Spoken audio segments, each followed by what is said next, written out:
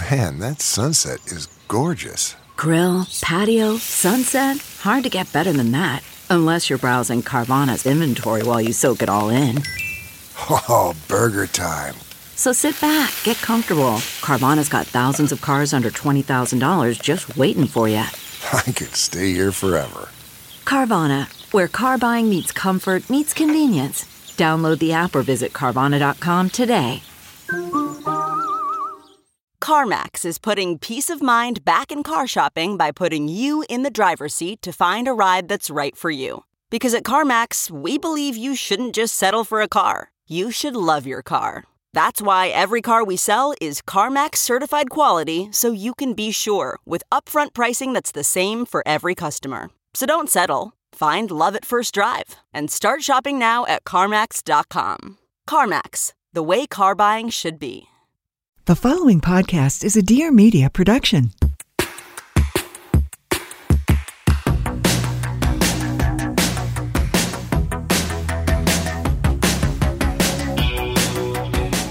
Hello and welcome to A Thing or Two, a deep dive into stuff we think more people should know about. I'm Claire Mazer. And I'm Erica Cerullo. You might know us as the co-founders of a Kind, the co-authors of Work Wife, or just two women who feel so strongly about their relationship that they own the domain clairenarca.com. Related, head there to sign up for our newsletter because it's back or it's coming back or it's nearly coming back. Yeah, if you signed up, you're going to get it. If you sign up, you're going to get it. Yeah. Don't fret. Sign up at clairenarca.com and leave us a voicemail at 833-632-5463. And if you love us, leave us a review. We've gotten some really good. We read reviews out loud yesterday at a coffee shop. I'm sure people were thrilled to hear it. I'm sure. They were so nice and I love them. And please keep on doing it because it's the best way to help other people find out about our show and make sure that we keep on doing this. Yeah. So I hear that Ash has a new diet. Yeah. So Ash the bunny. Would you call it a diet or would you just call it like a lifestyle? I would call it a lifestyle. Okay. So Ash the bunny, she's 5 years old. She's wonderful, exuberant, enthusiastic, excited about what she's excited about, not excited about the rest. Yeah. No, she knows herself really well. Yeah. She's very self-aware. So she was having some digestive issues recently. We tried a lot of things. There was like a diet strictly of hay. There was like a lot of monitoring. I was getting made fun of a lot for like as much the monitoring I was doing. You were monitoring her poop, basically. Yeah. Yeah. And I do the same with Kim. It's exactly. Yeah. Thank you. Yeah. And it got to a point where it was like kind of right before Christmas. And I was like, I don't want to be thinking about this over Christmas or just like worrying about how she is. We're taking her to the vet. And this is like a thing for us because her vet is an hour away. And we've talked about her vet before. The listeners know about catnip and carrots. Catnip and carrots. Right. Mm-hmm. It's single catnip and a lot of carrots. Catnip and carrots. Yeah. Yeah. Famed. One of my favorite service providers on God's green earth. Yeah. So we took her to catnip and carrots and her wonderful vet was like, listen, what are you feeding? Like what like pellets or like what rabbit food is she getting? And I was like, whatever you sell out there. I do what you tell me. Yeah. I'll tell you what. Yeah. And she was like, okay, you're going to think this is like a little wacky, but I think you should try a like grain-free, gluten-free rabbit food. Wow. And I was like, I mean, I'm obviously open to this. And she was like, basically, we've been seeing more and more like rabbits come in with like sort of issues that we can't really resolve. I just love this rabbit expert. We've been seeing more and more. We've been seeing this in the community. Well, because she sees a lot of rabbits. Yeah. She sees rabbits and cats, you know? And so these rabbits have these digestive issues. And she's like, basically like oftentimes just changing the food to something grain-free / gluten-free makes all the difference. So she's not even just gluten-free now. She's grain-free completely. She's completely grain-free. Well, was wheat the only grain she was ever consuming before? I don't know. I didn't like look deep into the ingredients of her old food, but basically the vet said that over the years, more and more, just like, you know, it's like the way that we all like more and more cheap shit gets added to our processed food. Yeah. And that then this rabbit has developed an intolerance. A gluten intolerance. Just like her mommy. Yeah, just like me. So Thomas left and was just like, oh my God, like I can't believe like we now have a gluten-free rabbit. Like, and she's not 100%. So he's the only gluten eater in your household only now? One. Wow. Only one. Yeah. Poor Thomas. Yeah. So she's not 100% better, but she's much improved. And she really likes her new food too. Oh, really? Yeah. Wow. Responds quite well Are to you it. going to try offering her some of your gluten-free bread? No. She doesn't eat bread. She eats these dried, disgusting looking pellets. But I thought it might be like dogs where they have like dog food, but then you can feed them human food Oh, too. I mean, she can eat like vegetables, but she hasn't been pushed back to those yet because she's not healthy enough to be eating parsley for dinner, much to her dismay. Poor Ash. I know. I'm glad she's found a solution.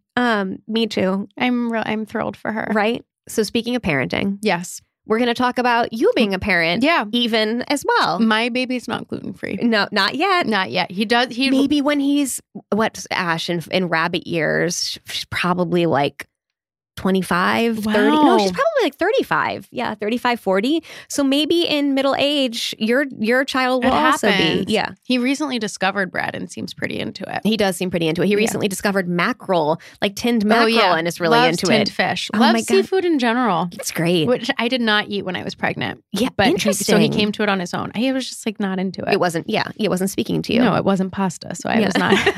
It wasn't a club cracker. So what use did you have for it? So he just turned 1 on December 23rd. Oh my gosh. I can't believe it. I know. He looks like a little person.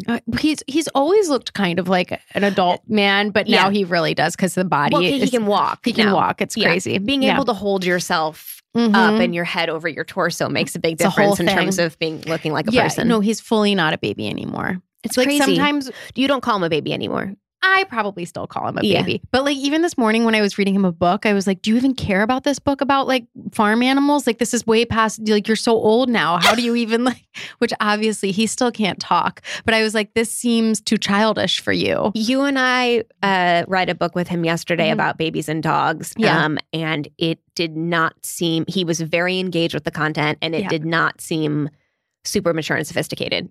No, he's not. It's like dogs and babies both eat, dogs and babies both cuddle. Yeah, it was. And he's obsessed with it. He's still into baby stuff is what I'm saying. He's aged out of nothing. Yeah. He may be a grown man, but he still breastfeeds. That's right. And reads reads books about dogs and babies. Okay, so speaking of breastfeeding, do we want to start with that? Yeah, so we want to talk about, what are we doing here? We're doing Reflections on Motherhood 1 year in. That's by Claire Mazur. Yes. That's my book. That's the title of my thesis. And so, okay, we're going to start by talking about the physical aspects of this. Yeah. Okay. So breastfeeding, I felt very going into this, like I was like, I will not be bossed around by society's expectations around breastfeeding. Mm-hmm. I will try to do it. If I make it 6 months, great. And if I don't, then that's great too. I had formula and breast milk. I turned out fine. I'll do whatever works. And I'm not going to like beat myself up over this or make this a thing. And I also just went into parenting in general with a massive amount of suspicion about everything. And so I was like, we'll see how this goes. And I also suspected I would not at all relate to these people who were like, it's such a beautiful thing to breastfeed. It's this incredible bonding and like what, And I just didn't want yet another way of like disappointing myself also. So I was like, okay, we'll do this for 6 months if we can. And if not, whatever. And now he's a year and some change and I'm still doing it. I'm only doing it morning and night now because it turns out I do really like it. I am kind of like, it's an amazing bonding experience. All that shit that you made fun of, huh? Interesting. Yeah. I'm like, it's super cool. What do you like about it? It is just a very cool bonding thing. There's something like in terms of bonding. Do you mean the closeness? Do you mean like the eye contact? What is the bonding? I guess it's for one. There's something I don't know how to say it other than there's something like sort of like primal or animalistic about it, where you're like you're fully eating from me, and you just like know how to do this, and my body's creating this for you, and that's incredible. There's also and we both like learned how to do this within the last year, and we're pretty good at it now. Exactly, and I liked that about it. Obviously there's something just really like base and simple about like, you need me, you physically need me. And that is really nice. I liked never having to worry about how to like carry formula around. I never learned how to make a formula bottle. I also knew and experienced pretty early on the way that my hormones would fluctuate with or without breastfeeding. And so one of the reasons I did it for as long as I did was because I wanted to make sure that when I stopped, I was doing it really gradually, because I sensed that doing things like dropping a feeding or stopping altogether would have serious impact emotionally. And it did. Like when I would drop a feeding gradually over the course of the months, I would feel anxious often or depressed. I remember there was a period of time, it was sort of like there was a lot of stuff going on in our lives in general. Yeah. And you had dropped a feeding recently, and we're basically trying to figure out like how much of the anxiety am I feeling is around this, and how much is this hormonal reaction to dropping a feeding. Yeah. And that was very real for me. And it's something that's not talked about a lot. Like we're on a women's list host where so many women will say, I experienced postpartum when I stopped breastfeeding. But it's still, I think, not a commonly known thing how related breastfeeding and postpartum can be, or stopping breastfeeding and postpartum. It's not something I understood before you went through it. And I was really grateful to Megan O'Connell, who wrote a piece for New York Magazine's The Cut specifically about this, and about how like stopping breastfeeding or dropping a feeding or whatever, can you experience serious depression? And I was like, thank you. People need to be talking about this. It's very, very real. So that's another reason that I did it for as long as I did, because I was just scared of the emotional impact. And over the course of the year, I've just sort of gradually decreased it.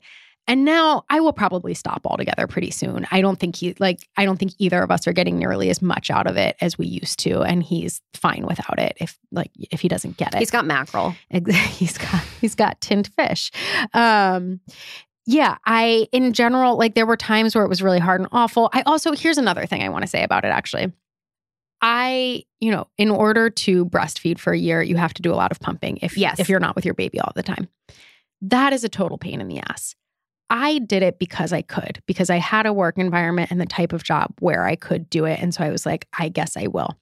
If we had been in a different stage of the company, if we were like running around like fundraising, flying all over, like blah, blah, blah. If I hadn't been in office all day, I would not have done it, and I would have ended a lot earlier. It was relatively easy for me to maintain a pumping routine at work. And as easy as maintaining a pumping routine could be. Exactly. Because it's torturous in general. Exactly. So that is a big part of why I did it. And people are like, oh, like it's so impressive that you did it. Like, no, I did it because I could. And most people honestly don't have jobs where it's that easy to fit in pumping. And so I absolutely would not have done it for this long if it hadn't been easier for me. Well, we've seen friends who've posted pictures on social media of like the like conditions of their like pumping room, people or like pumping in a bathroom stall. Or like sitting on a bucket in like a supply closet or like whatever, which is just like so upsetting to think about. So upsetting. So yeah, that's a huge asterisk. Like I was able to continue to do it. And so many, and so yes, I will just close this by saying there are so many reasons to not do it for a year like I did. I just was like, oh, I like this and I can. And it's interesting because when you described it back to me recently and sort of my approach to it, I realized it's the exact same approach I have taken to running and how I got into running, where I'm like, when I started running and had never been a runner before, I was like, I will do this for 10 minutes and that's all. I'm giving myself like a very reasonable expectation. And if I can do more, great. But if not, that's fine. And I'm not going to be disappointing myself or like not meeting my own goals. And inevitably I would always like start doing it for more than 10 minutes. And I think that's just like generally my approach to like assignments in life. Well, this is like a good thing to know about this is how to set yourself up for success. Well, because I never sort of want to be disappointing myself, and like setting a goal that I'm not meeting. So I tend to, sort of manage my own expectations really aggressively, which was also the case with parenting. I expected it to be a disaster, and it's better than that. It's beat all my expectations. Exactly.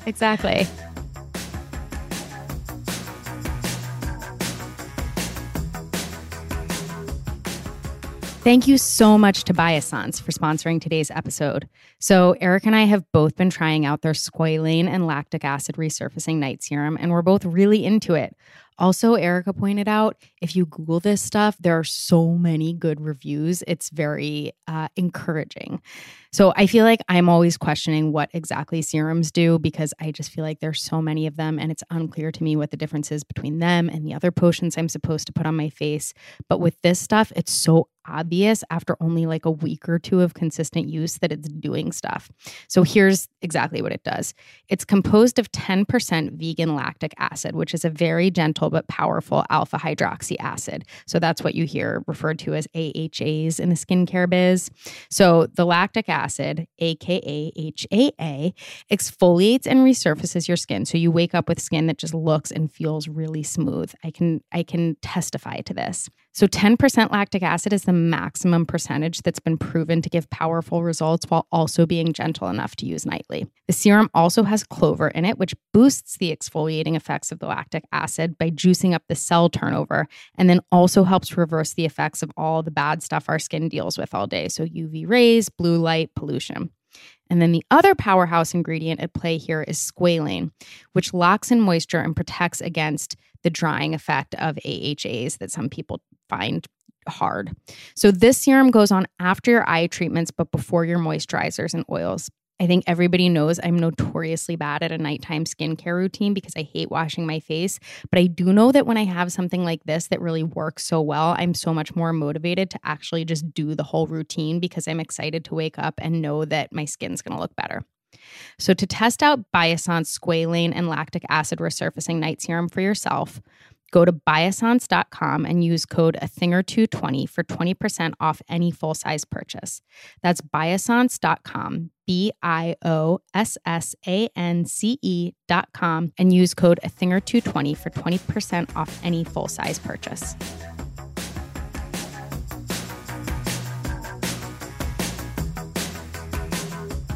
So something else you've talked about on this podcast before and that I know has been a really undesirable physical outcome of this is peeing yourself. It's still happening. Still happening. It's improved. Yeah.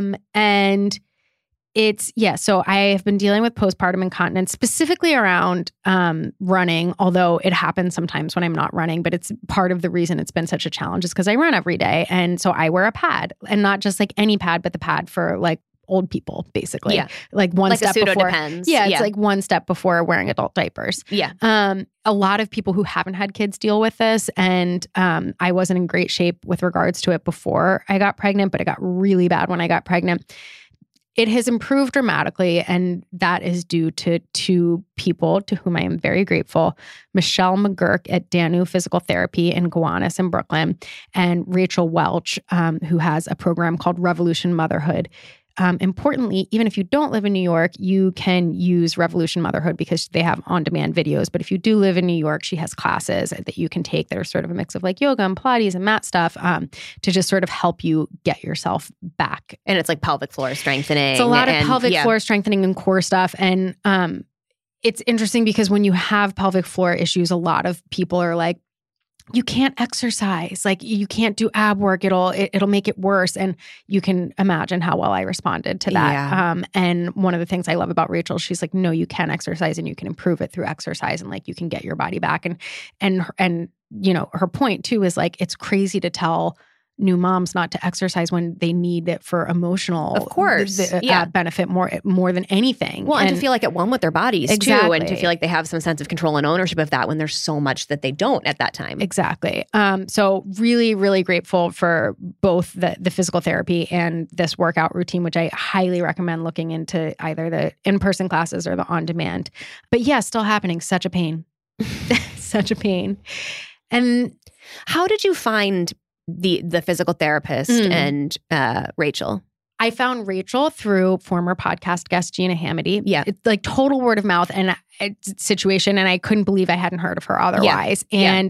And Rachel is actually the one who told me about the physical therapist. Okay. Yeah. And she was like, this is the good one. And that's another, like pelvic floor physical therapy in general is it's not a new practice. It's just, it hadn't been a common thing. It's starting to become a lot more common now. Yeah. And so like no one knows the difference, or no one's like telling you the difference between an occupational therapist and a physical therapist. And I really need a physical therapist.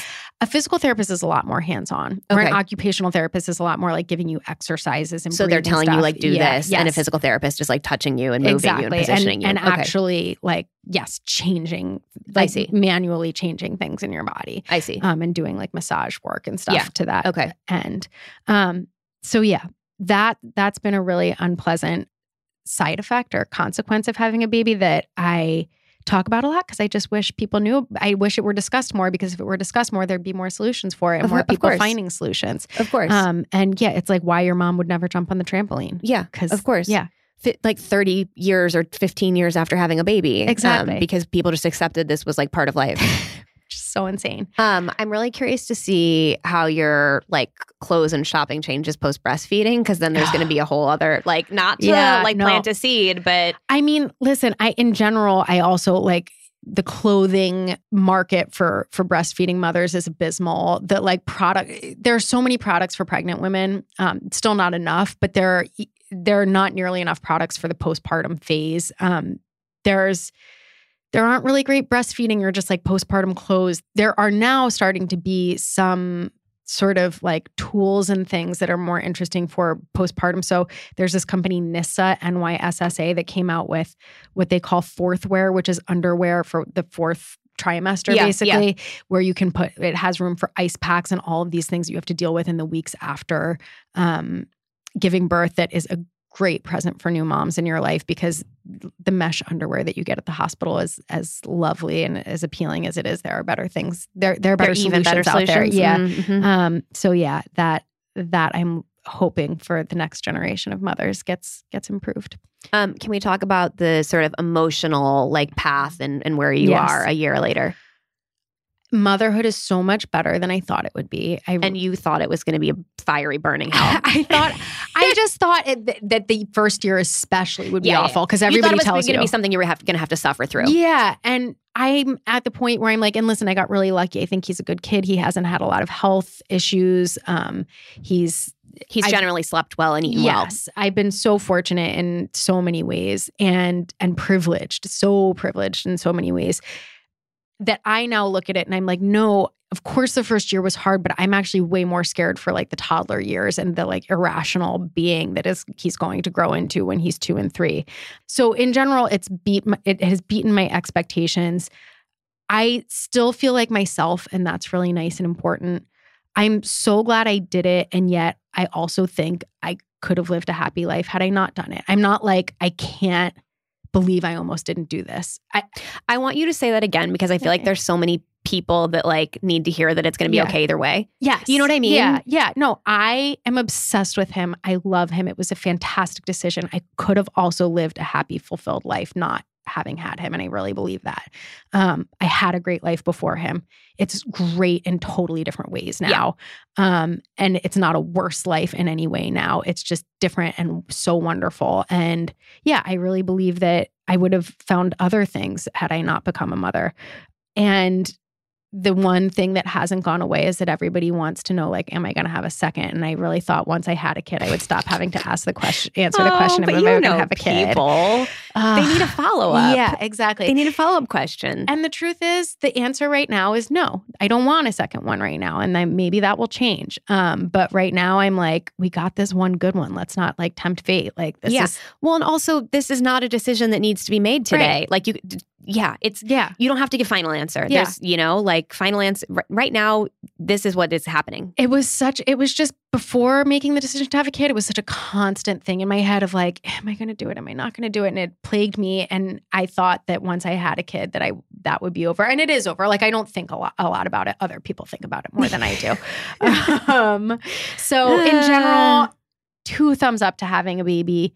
2 thumbs up to not having a baby is what I would say. Listen, I'm there. I'm there for it. I think one thing that's really helped me and that I still have to sort of like remember a lot of the time is that all of the things so far, the good things and the bad things, have just been phases. So to like embrace the really awesome things that are happening, and because to know they're going to change in a minute. They're going to change. And like, yes, he's a good sleeper, but he's not always a good sleeper. He will go through phases for weeks at a time where he's a terrible sleeper. And during those phases, I have to remember that it's not going to last forever. I don't often remember. Like, I will be up in the middle of the night Googling like insane things. I'm ready to pay $400 for an online sleep class. And then the next day he's sleeping again. And like, you just go to these dark places. But I think that like reminding yourself that none of these things stick around for very long, like weeks at most. 2 weeks ago, he couldn't walk, and now he's running around like restaurants. Totally. So like, yes. It just all changes. And one thing that is a good, that helps me remember that is this really boring app called The Wonder Weeks.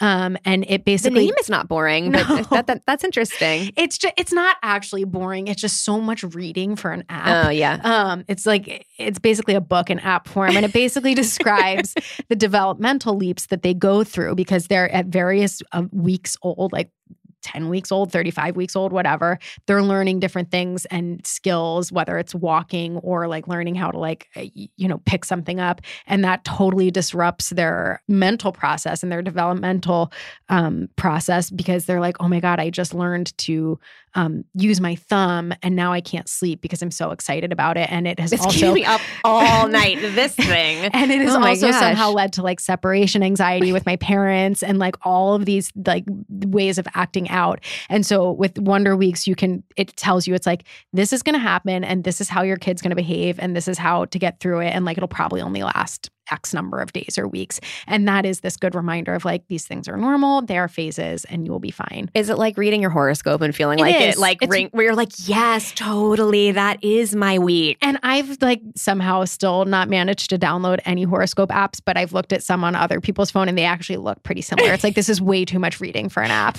All the horoscope apps, it's like 14 pages of information when you need like 3 sentences perhaps. Exactly. Oh my gosh. How about mom friends? Mom friends.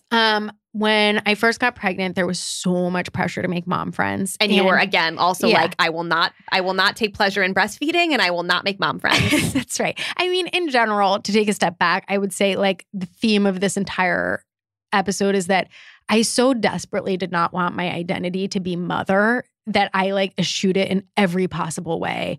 And I think a year later, I'm no longer embarrassed by the title. Well, yeah, totally. And you, I think, have also learned that it is one title that you hold. I was just so nervous about it being mother title holder, not like occupation. Exactly. I was just so nervous about people viewing me only as a mother that I was like, I can't do any of the things that are expected of me as a mother, including joining a mom group or making mom friends. And so I didn't seek it out, and I wasn't particularly receptive to people being like, oh, I have a friend who's pregnant at the same time as you, like you guys should be friends or whatever. And then I just sort of naturally found my way to people who had been acquaintances or not close friends who were pregnant at the same time. And a lot of it was happening in the DMs of Instagram, honestly. And I feel like it was happening a little bit more like once you had a baby. Yes, for sure. When it was just like, okay, I'm dealing with this thing. Are you dealing with this thing? Or like that kind of, or you'd see someone's story and respond to me like, this is what helped me. Or like, do you have a this? Exactly. That was a very big part of it. I didn't feel like I needed it so much when I was pregnant. And now that he's older, I'm like, I want someone to like stand with me at the swing set and talk to me while I push this kid for so long. And Instagram is such a ripe breeding ground for it because like you said, like you see other kids doing stuff where you're like, where'd you get that cute jacket for your kid? I have certain like mom friends on Instagram who I've never met. Shout out to Collier Meyerson, my like best friend in the world who I've never met. She's my Instagram pen pal. I hope you're not catfishing me.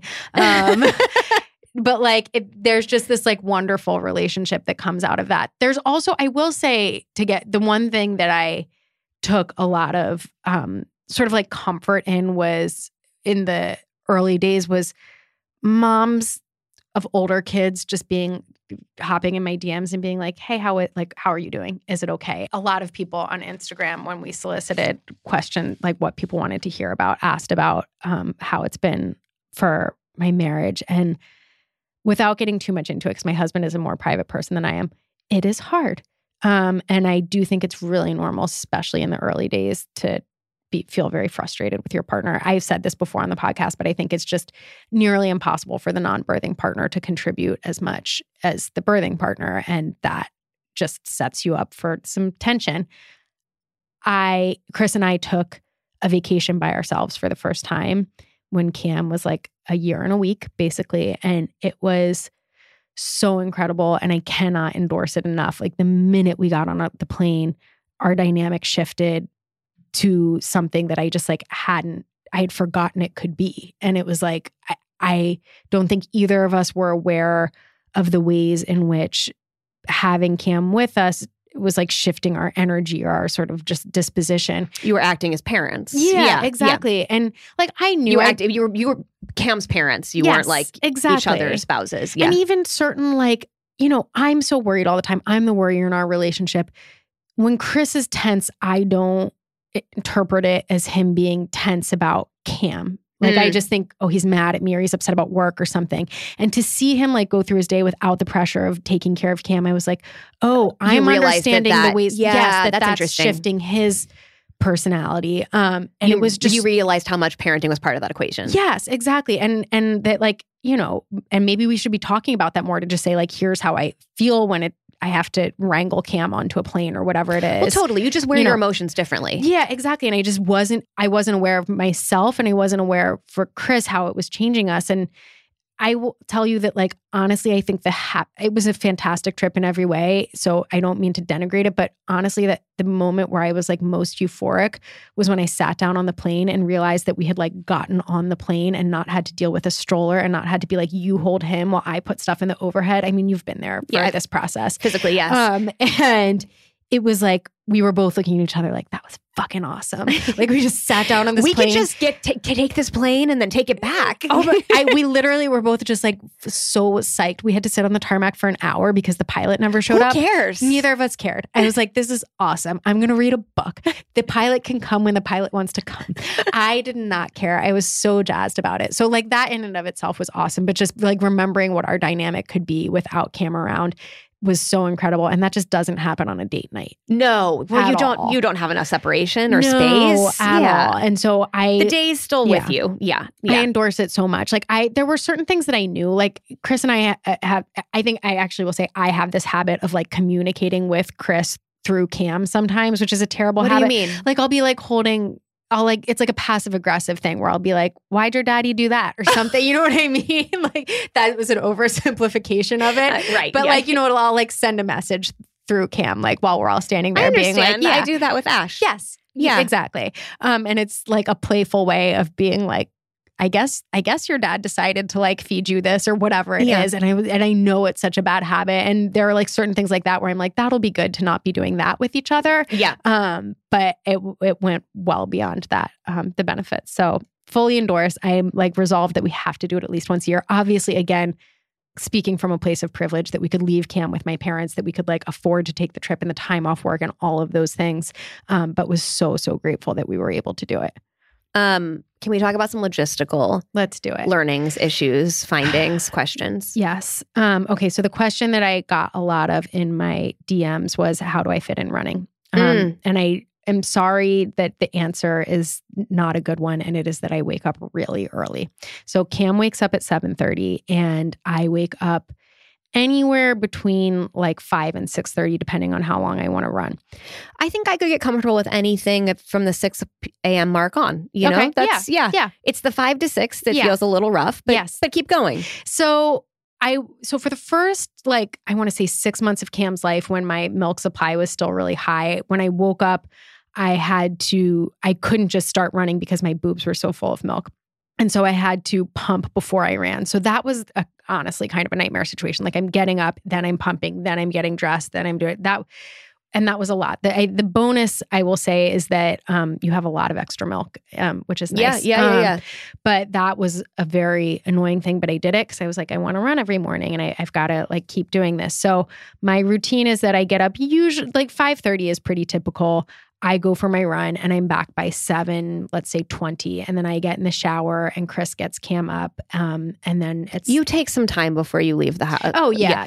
You just gave a 2-hour run period, basically. Yeah. So, it's like 5:30 to 6 I'm getting up. And then like, my ideal is that I have like an hour-long run. Okay. But that math, and then you like dick around on your phone or whatever. Yes, exactly. Okay. Like take a minute to wake up, like get dressed, whatever. And then try to be back by like 7:20, take a shower while I'm showering. Chris is going and getting Cam up, getting him changed. And then he brings him upstairs and I breastfeed him. And then Cam just like hangs out in our room while we get ready for the day.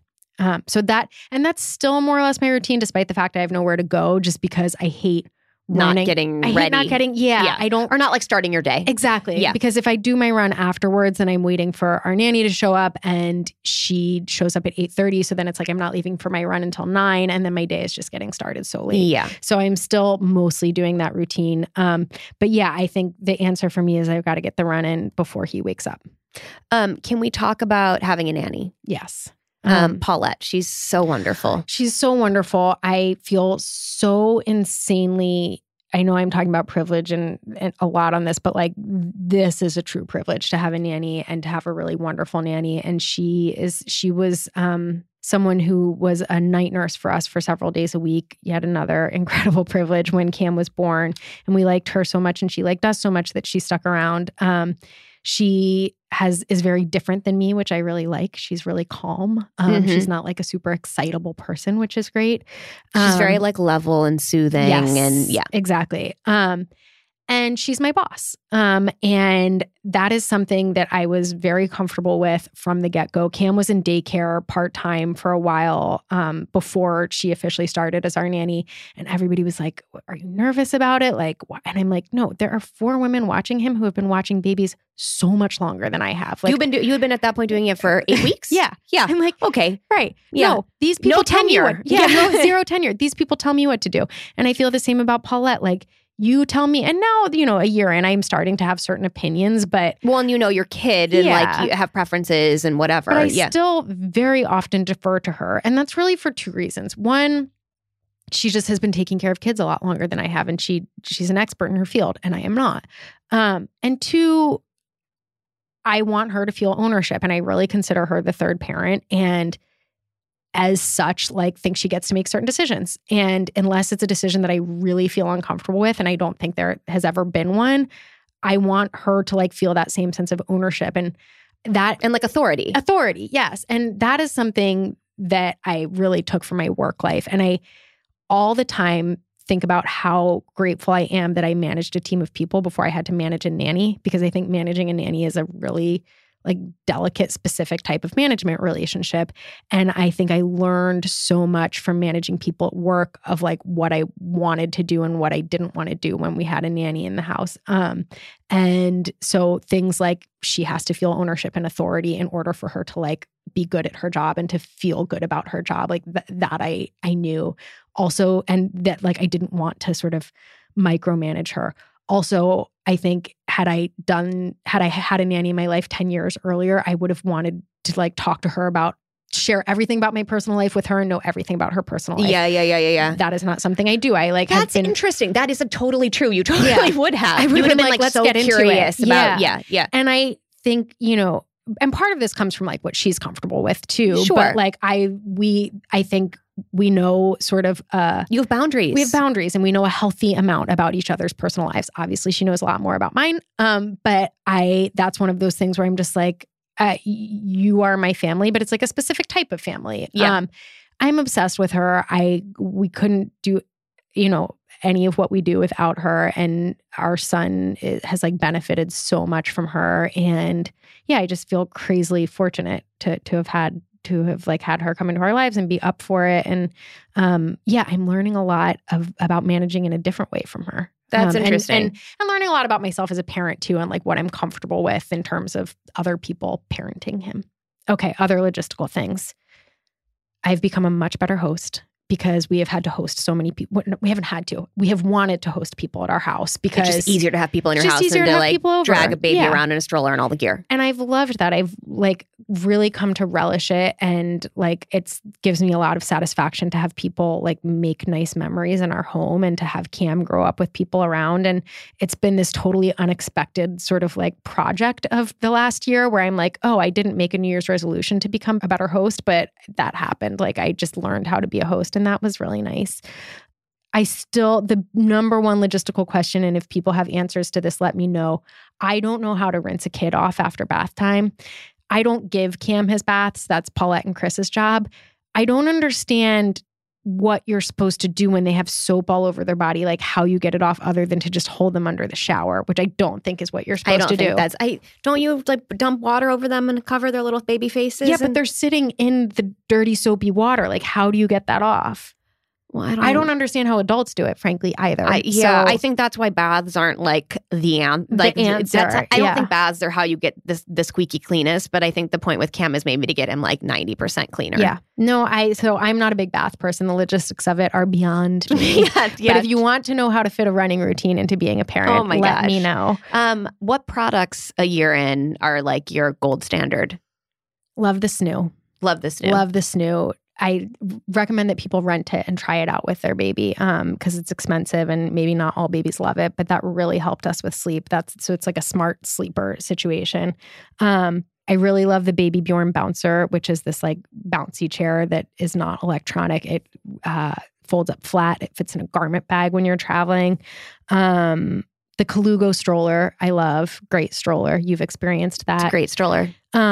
Yeah, those are, the Charlie Crane Levo rocker is like a beautiful, beautiful baby chair that I love. Those are my big ones. I was reading recently the other day an article on reading my tea leaves from Erin Boyle. And she was talking about baby products, and basically she's unexpectedly pregnant with her third child, and she had gotten rid of basically all her baby gear. Yep. And she was talking about these like buy nothing groups. Have you heard of these? It's smart. Basically, it's like neighborhood groups.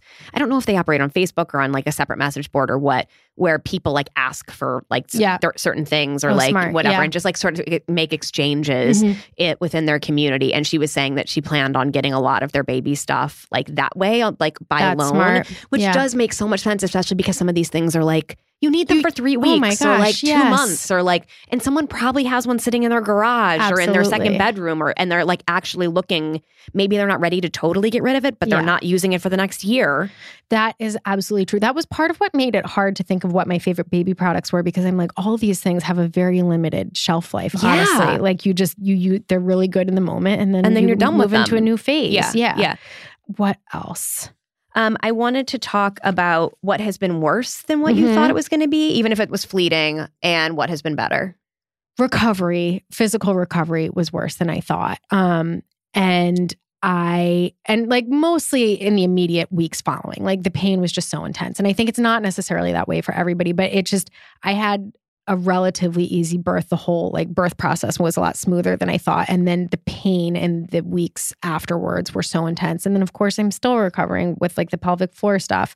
And like the weight loss took longer than I wanted. And yeah, I think all of that. And there's just, I think, various things where you're like, oh, I didn't even realize that thing was different as a result of having had a kid. And it's taken a long time to sort of get back to Well, even your hair. Yes, exactly. You're like, is my hair different now, and how am I dealing with it? Yeah. And I just think in general, like, it's just something that I wasn't fully aware of before I had a kid, but just like the physical sacrifice that women submit to as part of having a kid is so long, so enduring, and so huge. And part of why I think men should be fully responsible for childcare for the first year, because it's like, no, I just actually gave up my entire body to this process. I'll put my feet up now. Anyway. What's been better? Everything.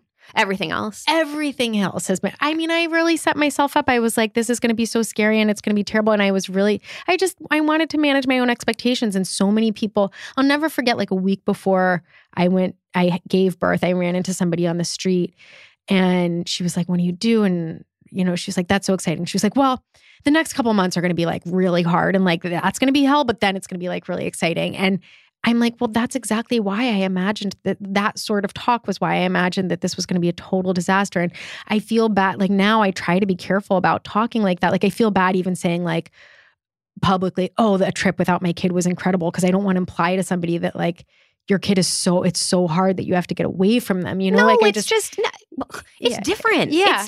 It's a break from like, it's a break. Totally. Yeah. And I try to be like conscious of complaining too much or just making it seem like it's so hard because I know I really received a lot of that and maybe it was for the best then because then everything did turn out so much better than I thought. Well, that's lovely. That's the show. This has been a production of Dear Media. You can listen to us wherever podcasts are found, like Stitcher, iTunes, and Spotify. If you have ideas for the show or want to advertise, email podcast@claireanderica.com.